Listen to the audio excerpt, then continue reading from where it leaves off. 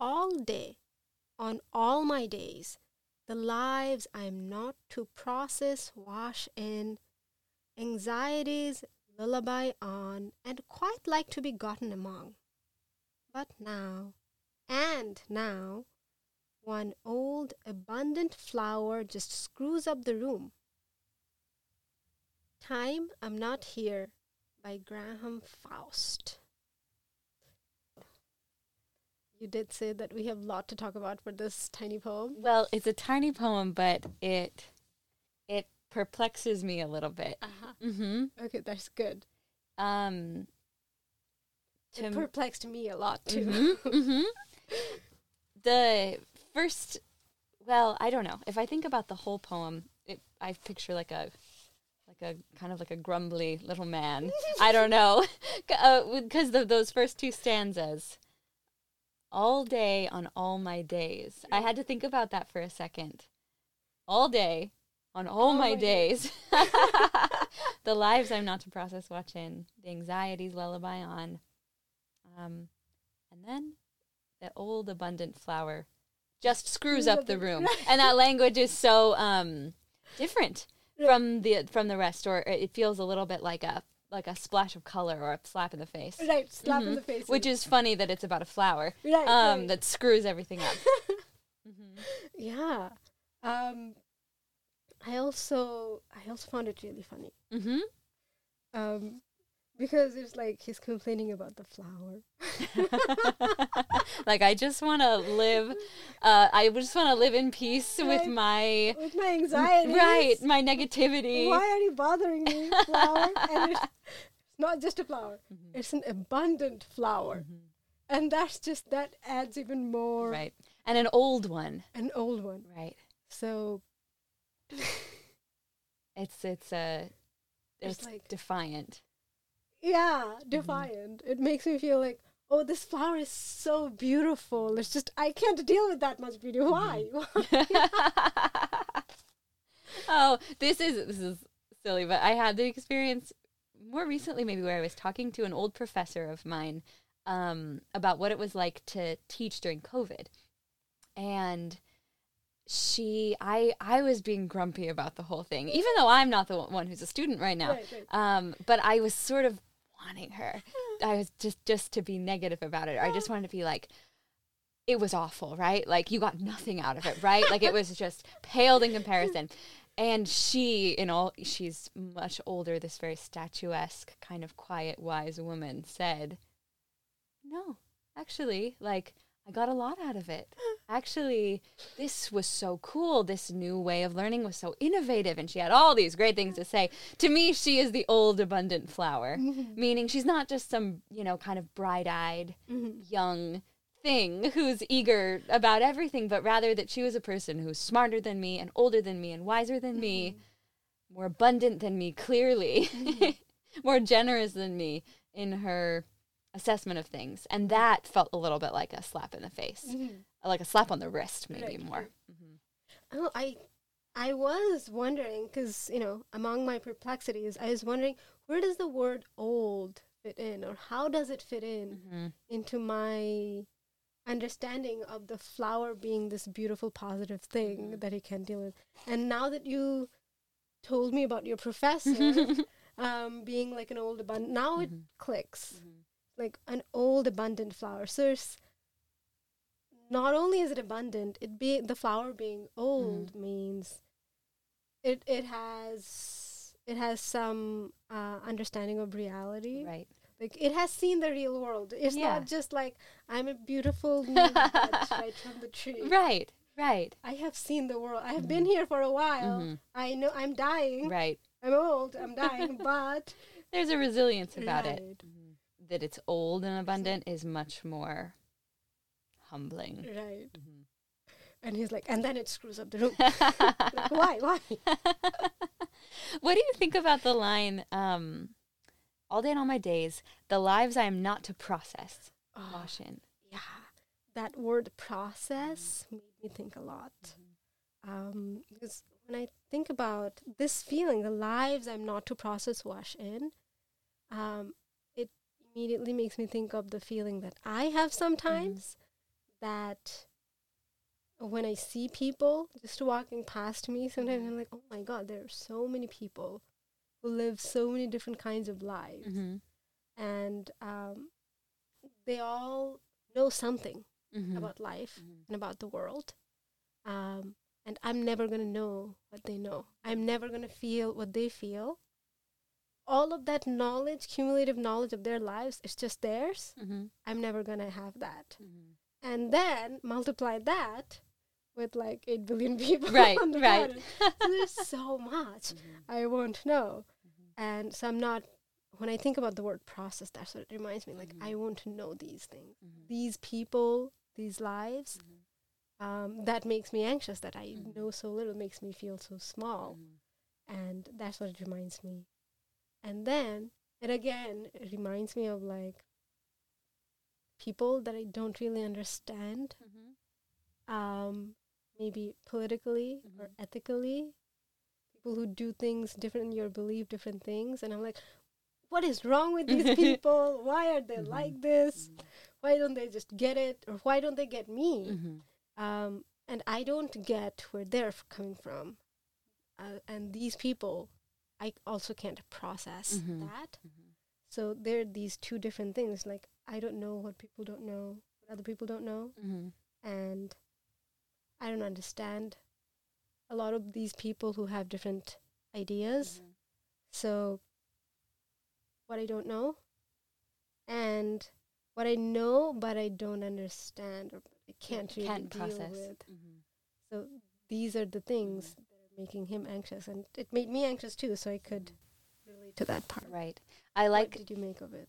Yeah. The way it says not to process, like I am not to process this, as opposed to I don't get to process it, or I will not process it, but rather I'm not to process. I'm kind of like saying you are not to do this. You are not allowed to do this. You're not permitted to do this. Something a little spicy about that to me. Like, almost like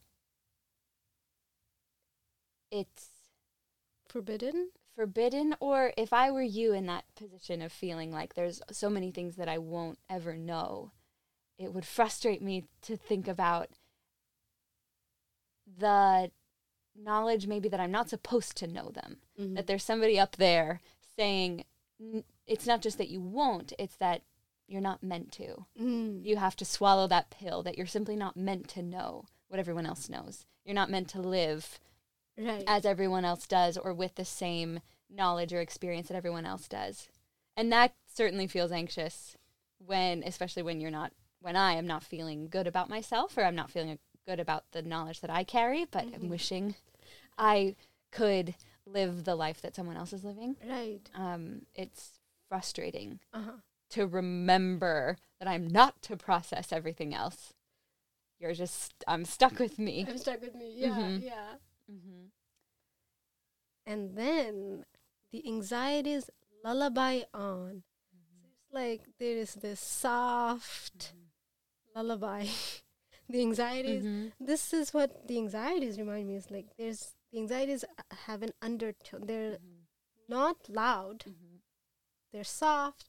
They're probably underneath everything. Lullaby on. They're just ongoing. They don't stop. They're ongoing, and they're going on softly. And quite like to be gotten among. What do you make of that? Gotten among. And it perplexed me. I hear that too. I like to get among them. Like that there's something a little bit more sinister about saying the anxiety's lullaby on, because you think of lullaby as being a good thing or a soothing thing. And I think we've all been soothed by our anxieties from time to time, like that's kind of the power of them, is that you're not always, if you're feeling anxious, you're not like, if you're having those thoughts that are anxious thoughts, you're not thinking, oh, this is bad. Like those feel intrusive, or those feel like they're separate from me. Oftentimes we kind of treasure our anxieties, or we really buy into them and really listen to them. I have that feeling a lot when reading this poem. Yeah. It's like anxiety is the old comfort. It's the old way. It's the safe way. It's the it's the lullaby. And they quite like to be gotten among, meaning they really like to have you there. They really like to keep you exactly where you are in your comfort zone, being lulled to sleep every night by the sound of your own anxieties, that have the audacity to come in softly and sweetly, as though you should want them there, right. as though they are good for you. What I think of when I hear the word gotten among is like accompaniment, because we got to get among, accompanying him through everything, and so it's like the anxiety's lullaby on, and it's the exact same thing that you said. They're always there among all his affairs. So it's like they have made their place. Exactly. They have made their place, and it gets among, like it has its own place, right. And it's like a chummy friendly with all his activities and daily routine in his life. It's settled into all the corners of for some reason I picture this like grumpy old person in a tiny room, sort of with his entire life inside of it, you know. And the anxieties have gotten among everything. They've gotten in the corners and under the bed and the dust on the shelf, and they're just very happy to be there. They're very happy to be there. And I like how he says, and quite like to be gotten. The anxieties like to be gotten among. Right. Like, he has nothing to do with it. The anxiety is running the situation. Which feels pretty accurate. And back to that first line, it's all day on all my days. Yeah. And the lives wash in, the anxieties lullaby on. It's interesting to me, all that language, especially even just the flow of the language in the first line, all day on all my days is very flowy, and it feels a little bit, it doesn't feel sharp. It doesn't feel like it's got sharp corners. It just feels lulling. Makes me feel like a river that has probably made its path, a stream that has made its path smooth by now. That's how it flows. It's like the order of things. We have settled into a routine, and that's how smoothly the routine runs. Is exactly what it sounds like. Yeah, routine for sure. And then you get, but now, parenthetical, it's sharp. And now. Yeah. And the italicized and really gets me. What do you make of it? The one version of the story is, all day on all my days, the lives wash in, the anxieties lullaby on, but now one old abundant flower just screws up the room. Right. Kind of like, this is the scene, this is the scene as it is, but alas, a change. Or, it presents the thing about the flower as a contrast. Right. Whereas, and then he corrects himself to say, and now, it's different to say, it's like a continuation. It's and also this, rather that like, it's not that the anxieties in the flower are meant to live separately, as though they're two separate lives. Right. One that is, you're lulled to sleep by your anxiety, and then one where you see the beauty of a flower, but rather that it's the same story. It's the same story. They are absolutely together. Right. It's a way to live with contradiction, I guess, or a way to rope it all in together, that you will be anxious and you will appreciate the flower. That you can't just live one kind of life. You can't just live, I don't know, a happy one or a sad one or an anxious one or an abundant one. You get it all. What I thought about in that portion, which I really, really enjoy, when he says, quite like to be gotten among, it's all smooth language, as you just said. And then, but now, it's kind of sharp.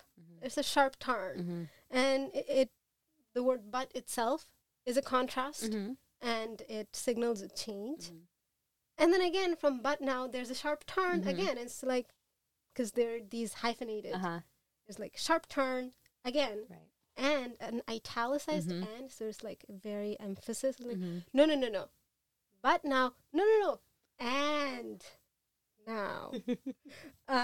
Why? Because it is a change, but he is so adroit with his anxiety that he's able to change that change into the continuation of the anxiety. Oh, that's very funny. One old abundant flower just screws up the room because that and now part really goes with the feeling of his anger toward the flower. Right. And also this. Right. Not, but this on the other side. Right. No. And if you can believe it. Right. One old abundant flower. He probably started like, but now one flower is like, no, wait.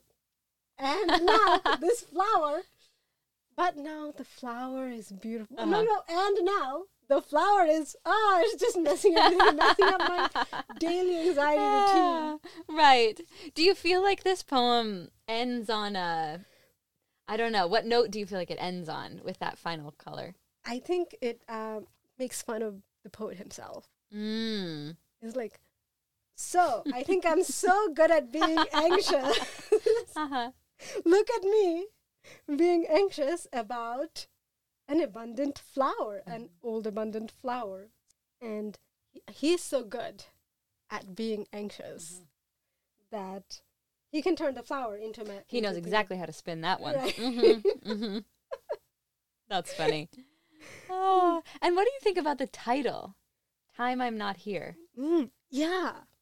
I think I'm not yet sure how I feel about it. I feel like he's probably making fun of himself for being anxious and then being anxious about being anxious. So, yeah, all day on all my days, the lives I'm not to live, wash in, he's anxious. Anxiety is lullaby on, quite like to be gotten among. Anxious again, okay. And now the flower messes things up. Now I'm anxious that the flower is not making me anxious. It is making fun of himself. And within all of that, now that he says, this is about the time I'm not here. I don't know. I don't know exactly how that fits in. What do you think? That's tough, honestly, but maybe one way I could think about it would be he could be describing a snapshot of his life in the times when he feels overcome by anxiety. That in those moments, those days, weeks, months, years, whatever, this is the experience he has all day on all those days, all my days during that time. This is what I think about, and even the flower. And so that is a description of the time when he's not there. It's maybe a little more optimistic of a take to say that he would say, time I'm not here, almost like he's not present or he's not here when he's having this experience of the world that he describes in this poem. Right. It has just made me feel like here reminds me of being present, just as you said. And it's like he's in his head so much. He can't see the flower. He can't enjoy it. And that's he's describing the feeling he has when he can't enjoy the flower, when he can't be present. Yeah, I agree. Okay, so we figured out the puzzle of the title. It's like a spicy little snapshot, this poem, which I like about it. That it doesn't, I don't know, that it doesn't let itself just be one thing. It has a lot of different colors, a lot of turns, and you can view it in a positive light or a negative light or a humorous light, and it gives that to you. Maybe if there's this one poem, Stephen Dunn has a poem, much more contemporary poem called Poem for People Who Don't Enjoy Poetry or something like that. But he says, Graham Faust is also a contemporary. Is he really? Yeah. Great. Then, what does Stephen Dunn say? It's something like no